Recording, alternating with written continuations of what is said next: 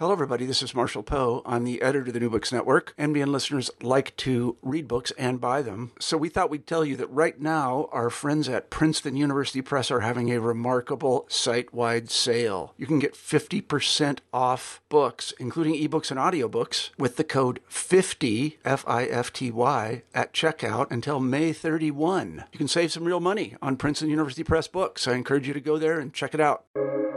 Welcome to the New Books Network. Hello, everybody. Today I have with me Dr. Jennifer Clary Lemon. She is Associate Professor at the University of Waterloo in Canada, where she teaches rhetorics and writing. Her research interests include rhetorics of the environment, theories of affect, writing and location, material rhetorics, critical discourse studies, and research methodologies.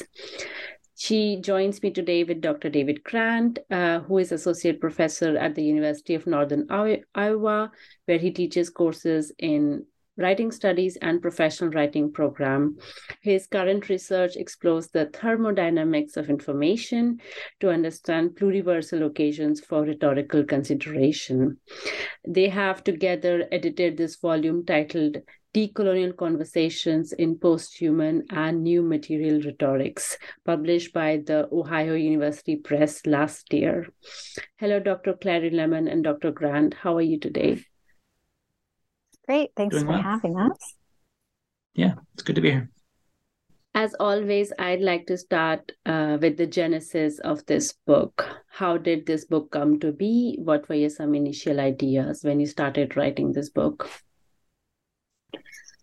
Do you want me to take it first? Sure. David? Yeah, it's the conference. Yeah. So David and I did not know each other before we edited this collection, but we both went to a conference and we were put together on a panel, the Cultural Rhetorics Conference, and it was a panel on thinking about the title of the book, Decolonial Conversations in Posthuman and New Material Rhetorics. But what we found when we arrived was that it was three white scholars talking to a room of people about these ideas. And so I think it really left us with more questions perhaps than answers, or more questions than our own individual talks answered at the time that we were there. And so we really wanted to continue that conversation and that critique of these ideas that clearly we held dear, but were not without a great degree of complication. Yeah, and I'll just add too, for me, I think we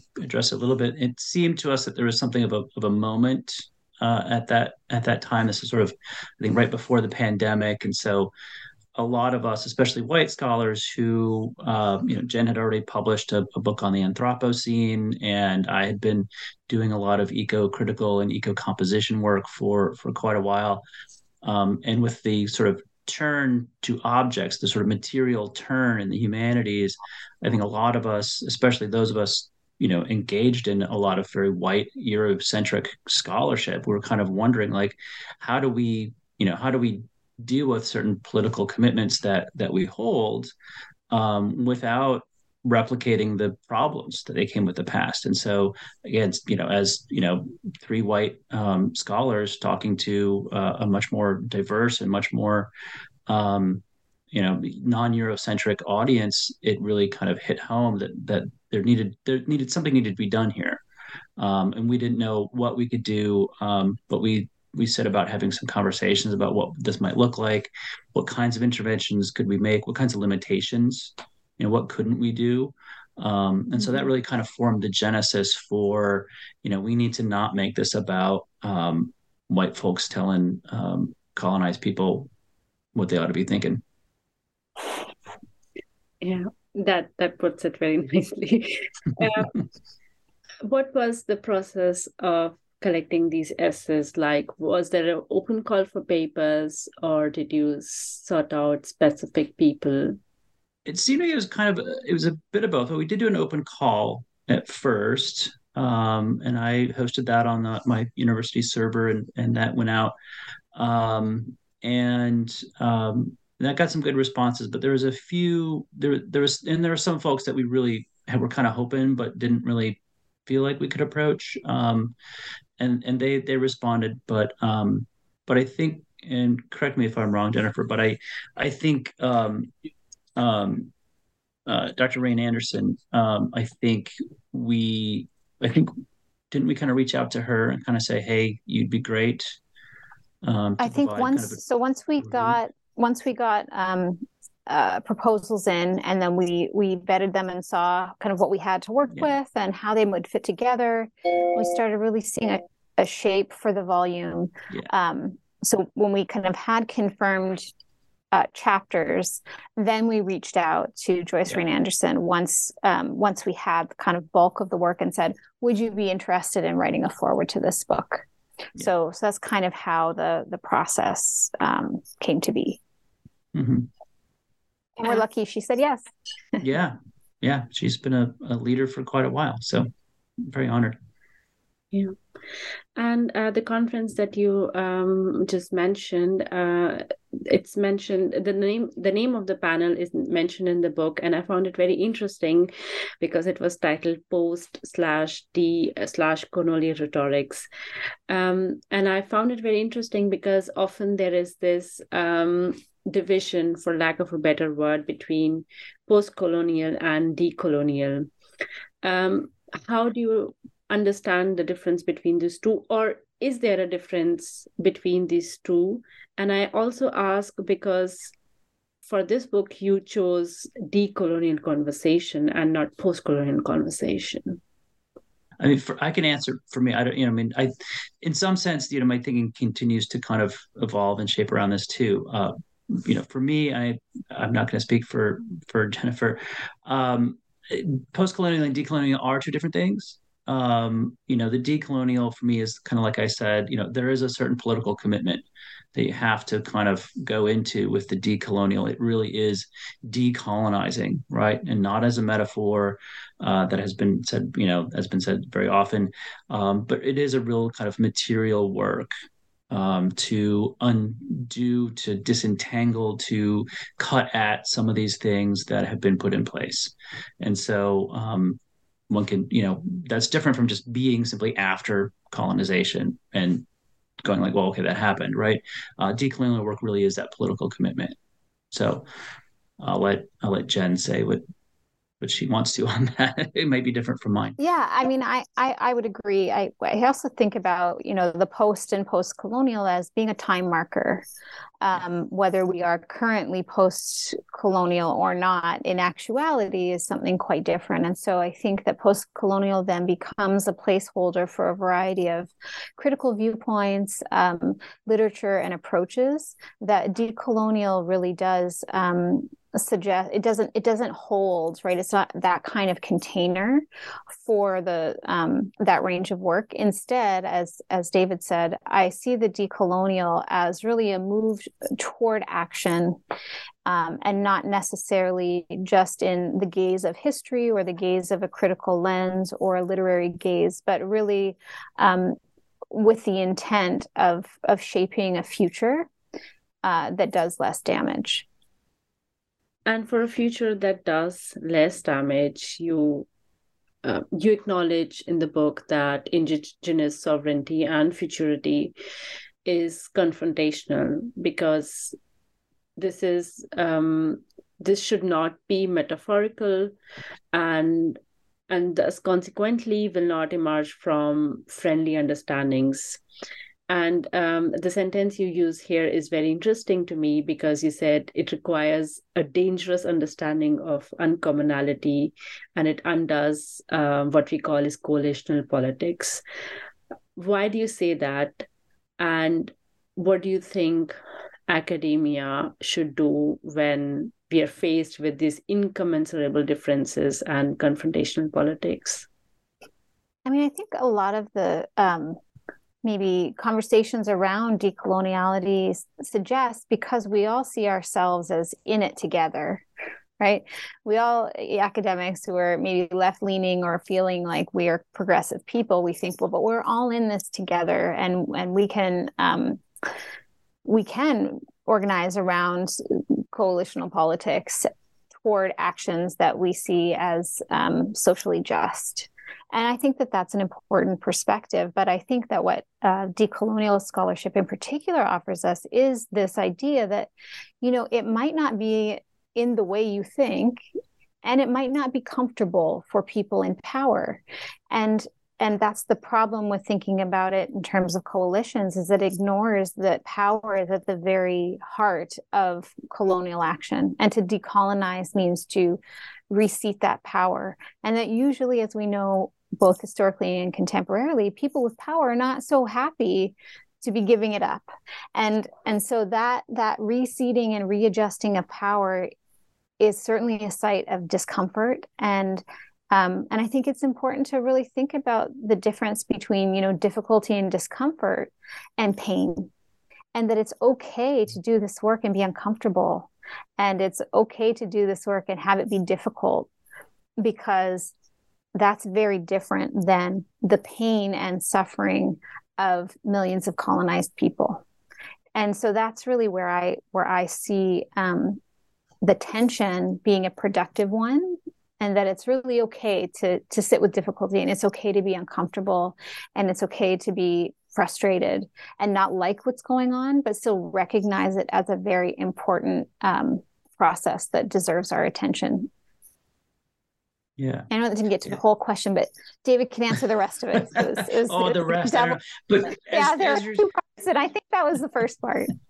That was good. Yeah, I would agree that sitting with these tensions, as you said, the receipt of power is never given over easily. It's not a coalitional ask, right? It is something that from Franz Fanon on has always been it's been fraught with its own. We're going to have to take it, because even the most progressive members of those who are privileged with power find ways to hold on to it, and will fight you for it. So that kind of work, really leaning into that is a difficult one, especially because I myself am in a very privileged position in multiple ways, and so doing that kind of work is also kind of a self-exploration. But as you're talking, I'm also always brought back to the lessons that I've learned, especially from Indigenous people, about really it's about relations, right? And it's about ongoing relations and the complexity that comes out of looking at both politics and just kind of a way of living that is centered around relations and relationship building and maintenance, rather than dealing with objects and subjects and the kinds of things that European philosophies have often chose to divide the world up in. So that kind of, to me, then that offers a kind of I don't want to say a way forward, but it certainly offers a different lens that might bring together a different kind of provisional, temporary coalition, where not everybody has to agree on everything, where there can still be some, real tension and maybe even some negative emotion or negative affect, but that can still be part of kind of that coming together and saying, well, that doesn't matter, because our relations are what they are, and we understand those relations will change, they will transform, they will undergo certain things, given certain kinds of actions and how they attune us to one another. So it's not easy work. It's not going to happen overnight. And so I try to really kind of think about that in a bit of a longer terms, and in the shorter term, be a lot more kind of strategic and tactical in terms of, I guess that's 2 different things, but a little more, tactical in terms of, well, what can we do in the moment? How do we come together? How do I sometimes just say, gosh, I'm sorry, I did a bad thing, and I'm going to just say, thank you for letting me know. And I struggle with this idea a little, because there is this aspect of productivity, but then, as you said, it's also dangerous. Could you give an example that helps the listeners or even me appreciate this better? Sorry, the danger of it, the dangerous part. Yeah, Um, and also productive at the same time. okay. So I guess I'm thinking too concretely in what I just said. I remember, just as a small thing, but I remember, I think I was on social media and had sent something out, and I had said something about, I think it was Lakota culture and admiring certain beautiful things about it, and another indigenous culture who I'm very good friends with sent me a private message and said, "Hey, I sat with this for a while, but I'm really upset because, what you did there is you really objectified that culture, right? You're doing exactly what you're saying you don't want to do." And so, again, it was a relational move. We were close enough that we could enter into a potentially dangerous zone because of our relations. And I also, thanked that person and said, "You're right.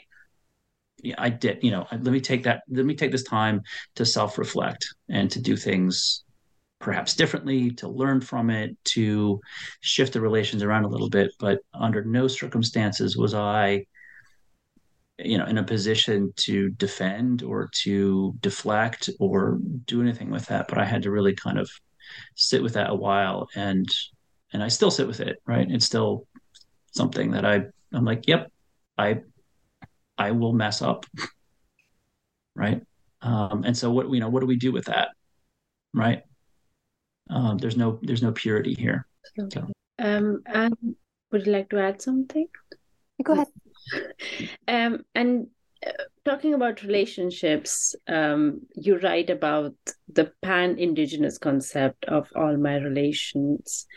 Can you tell us, for the listeners, what does this mean, and how does this help in our aim of decolonization?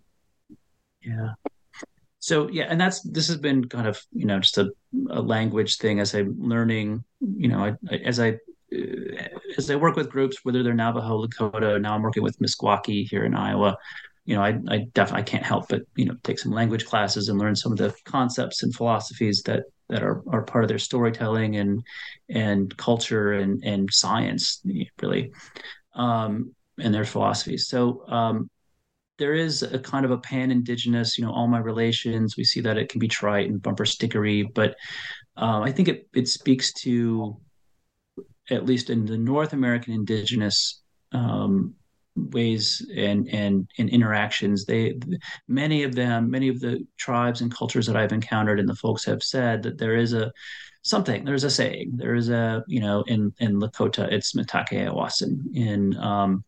In Navajo, in Dene land, there is the concept of Hojo, and they speak to these wider kinds of relational kinds of cosmologies, to, I guess, put a term to it. And it's something that they can all kind of say, yeah, we all kind of share in these sort of things. But when you drill down into it, though, you can't necessarily say that they're all exactly the same, because there are, the Hojo, for example, in Dene is very, very different, not only because of the linguistic structure and the specific historical stories that the Dene people have and their history and their relationship with the land, which is in the landscape, which is frankly very different from, say, Anishinaabe, right? There's two totally different in themselves, very diverse and incommensurable.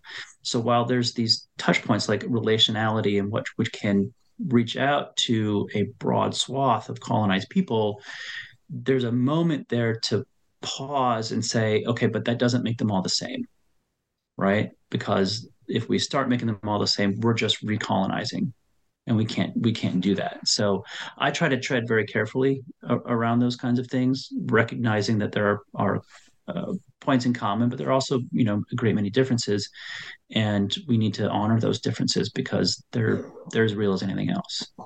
Yeah, thanks for that, David. I would also say that again, treading very carefully about any notion of pan-indigeneity, which is problematic in a lot of contexts, that the idea behind all my relations often used in terms of greeting, either the front end of saying something or at the back end, is really acknowledging that when we deliver any words, we're not only delivering them to the humans around us, but in fact, every object, every subject, right, depending on how you divide up the world, alongside our human kin. So whether that's plants and animals, or whether that's the space in which we, sit, or the materials that that place is made up of, that all of that is together making decisions and kind of having or bearing some rhetorical weight on the message that is about to be said or that has been said. So again, not to conflate any of these terms with one another, but generally speaking, that acknowledges life beyond only human life in thinking about why it is we come to say what we say, and how our words move people and non-people around us. Hey, it's Kaylee Cuoco for Priceline. Ready to go to your happy place for a happy price? Well, why didn't you say so? Just download the Priceline app right now and save up to 60% on hotels. So whether it's Cousin Kevin's Kazoo Concert in Kansas City, go Kevin, or Becky's Bachelorette Bash in Bermuda, you never have to miss a trip ever again. So download the Priceline app today. Your savings are waiting. Go to your happy place for a happy price. Go to your happy price, Priceline. And that leads very nicely to my next question. In the foreword to the book, Joyce Anderson says that decolonization is unsettling and that it makes us aware of our own complacency in the unjust world that is right there. How does these decolonial conversations lead us to a post-human or a new material rhetorics? I mean, how does this, because when we say decolonization, we first think of the colonization process through the human experience of it. And how does, for example, you want to enlarge, for a lack of a better word, or make this a wider question about decolonization, even the non-human world or the material world? I mean, I think our intent in the book was really to bring these ideas of decoloniality and post-human and new material theory into dialogue with one another and say, generally speaking, post-human and new material ways of viewing the world have been quite Euro-Western in nature, come from a very similar group of European philosophy, draw on the same cast of characters to frame their thinking about ontologies and cosmologies, when really there have been these ideas in place for millennia by colonized people. And so, while a lot of white scholars in institutions of higher ed tend to circulate the ideas put forward by new materialism or posthumanism, they do that to the exclusion of these ideas and ontologies that have been put forward by colonized people for a very, very long time. And so I think what we wanted to do was to see in these two ways of imagining our knowledge of the world, if there were ways that they could touch and make sense of one another in productive ways that could help us all think a little bit more critically, but also generatively about the world and about all of our roles, for example, in colonizing non-human others, for example. I mean, although obviously we're dealing with currently the extirpation and genocide of many colonized peoples. At the same time, a lot of my other work is done with species at risk, which deals with extinction and extinction rates of non-human species that are at risk and or have been driven to extinction by all people. And of course, I think Western folks bear the brunt of responsibility there. But I think that there are ways that these conversations can also help us think really critically about current ecologies and environmental management, which is not what you ask, but really I think that bringing those two things together and seeing the way that their edges move up against one another, to imagine, are they simply incommensurable, or are there ways of thinking and borrowing and worlding from both directions that can be worthwhile to scholars who want to do this work? Mm-hmm.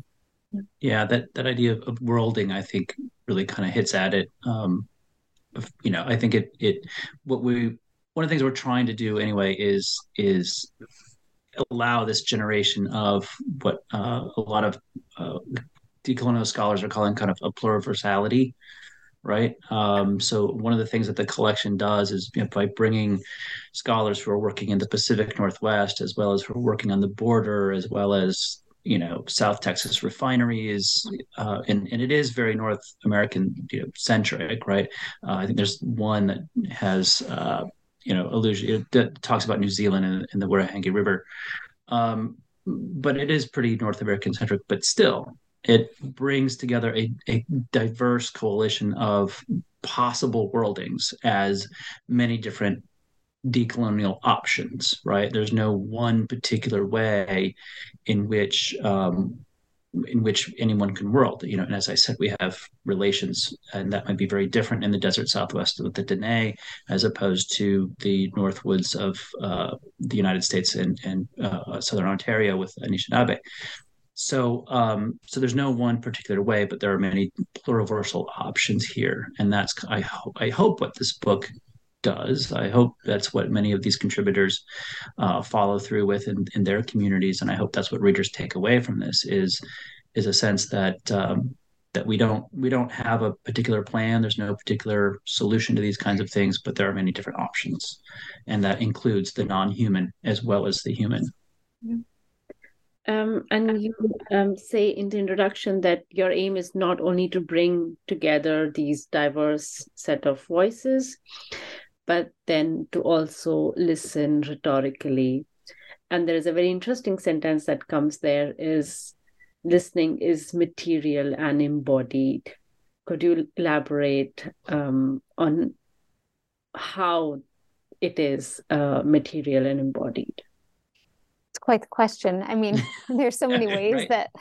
that listening is those things. And it depends on if you want to talk about the way that sound travels and bounces against things in the world and how it then appears to us as something to be listened to in our ears, to thinking about the ways that we listen to the world around us that has nothing to do with language.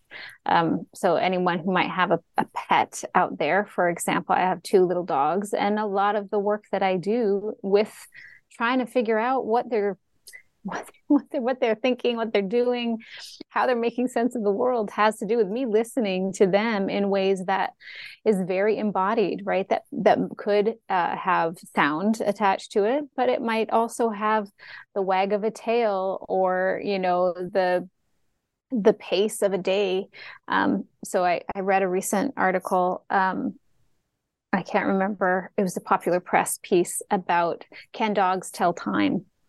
Because it was talking about the nature of someone's pet and how when it was a child leaving for the day and taking the bus to school, but somehow 5 minutes before the bus could even be heard in the neighborhood, the dog would go to the door. So the dog would somehow be able to tell the time that the child was going to come to the door in a way that couldn't be encapsulated with a kind of logical argument that, oh, the dog just had better hearing and heard the bus further away than we could hear it and then got ready. And really talked about a kind of bodily thinking that the dogs in particular are doing that is based on, for example, smell, like olfactory senses, and how the concentration of a person's scent in a house or in a room at the beginning of the day is overwhelming because we're getting ready and we're about to leave the house. And so the whole house stinks of our humanness. And then over the course of the day, slowly goes downhill. And so the dog understands that when the concentration of scent is at a certain low degree in the day, they know that their person usually comes home right about then. So they're making these kind of calculations, right? And that has nothing and everything to do with the idea of listening as an embodied and rhetorical act, right? That there are ways to listen to the world that maybe go beyond what we as humans necessarily think of, like, well, when you listen, you just stop talking. That's kind of our human idea of listening, as opposed to, when you listen, you not only stop talking, but you pay attention to other modes of being in the world as well. It's very long-winded, but I had to slip in that story about the dogs for sure. Yeah, I've heard that. I've heard that too. Yeah, that's good and well explained. Yeah. And is this how you also link what we had been talking about, confrontational politics, and how that can be made positive as a force for the good? Is listening, this material and embodied listening part of that? Would you agree to something like that? I mean, I don't know that the good is the outcome. I mean, I think we're all working for more just political ends, but I think that that's not always good for everyone, and that somebody is usually going to suffer. And so it's hard to kind of pivot it as, will it all work out in the end if we just do this X, Y, and Z kind of a thing, as opposed to, I think about Rosi Braidotti's notion of affirmative ethics, right? That what is joyful is not necessarily what is happy or what is good, but what opens us up into taking in more of the world as opposed to shutting us down. And so in that way, I think that, an embodied listening project or rhetorical listening, when done well, opens us up to more of the world, even if that means it opens us up to more pain, because the world can be painful, or more trauma, because whites have perpetrated a lot of harm on a lot of people over time, right? That's not good. Nobody wants to hear that, but it's an important part. It's joyful in that it opens us up to more of the world, so that perhaps we could change where we are and make it into something a bit better. Mm-hmm. Yeah. I would say I think I feel the same way. I sometimes couch it in the terms more of healing, in a larger sense of healing than just physical healing or trauma healing, because things like traumas, these things go on through generations, right? They're not easily, just recuperating and then you somehow knit yourself back together, or you knit your community back together. But it is a much more active kind of healing, that will take struggle.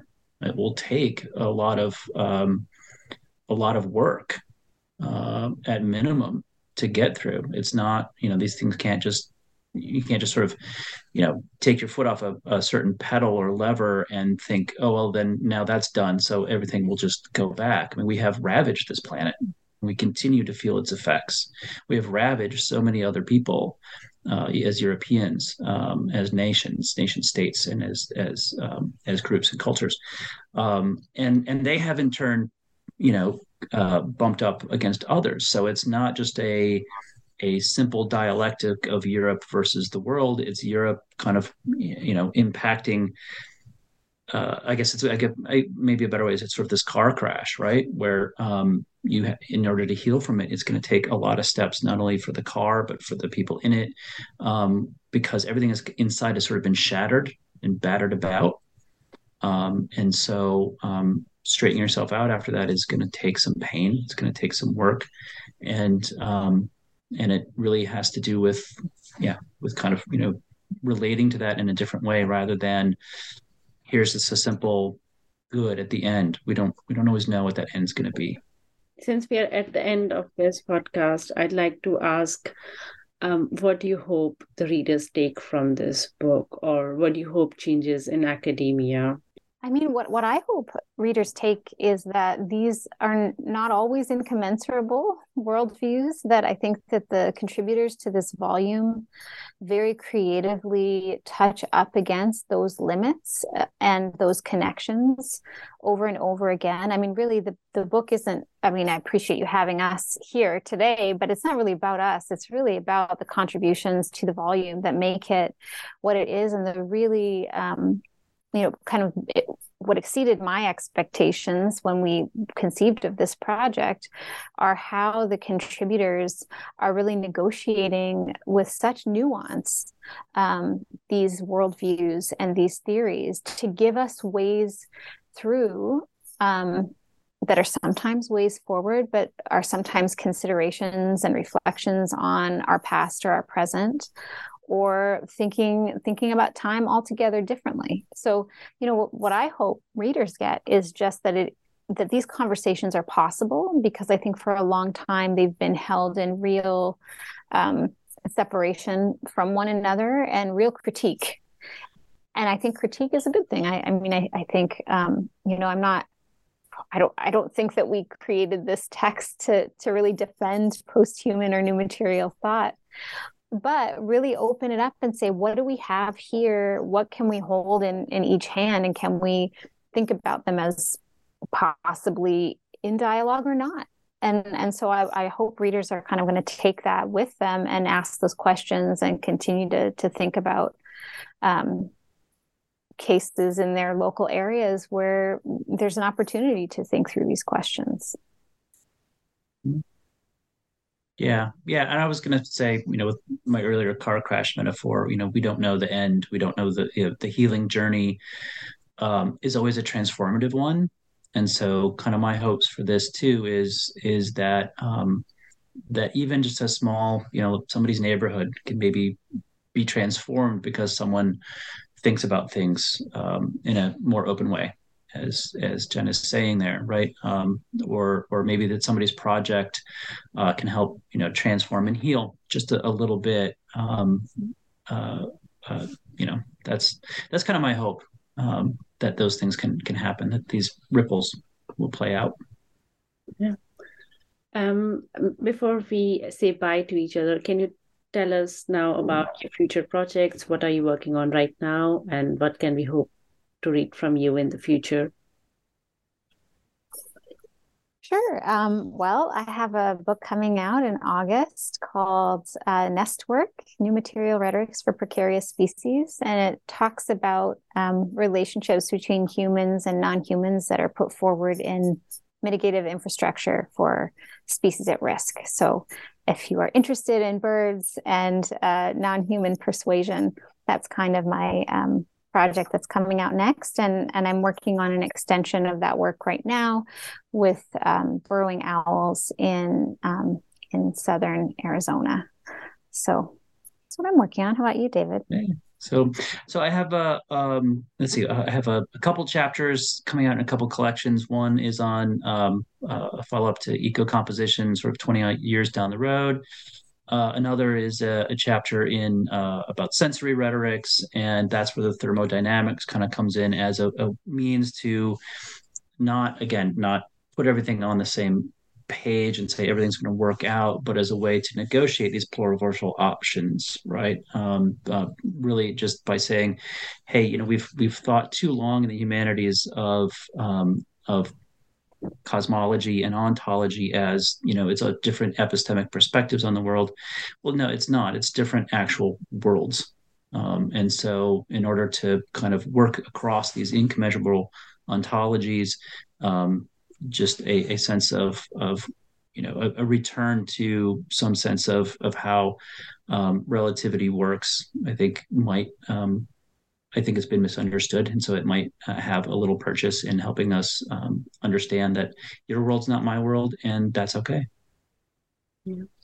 Both sound like fascinating projects. I wish you the best. Thank you. Thank you. Thank you for taking the time now to talk to me and being here on this podcast. Thank you for having us. Yeah, thanks so much.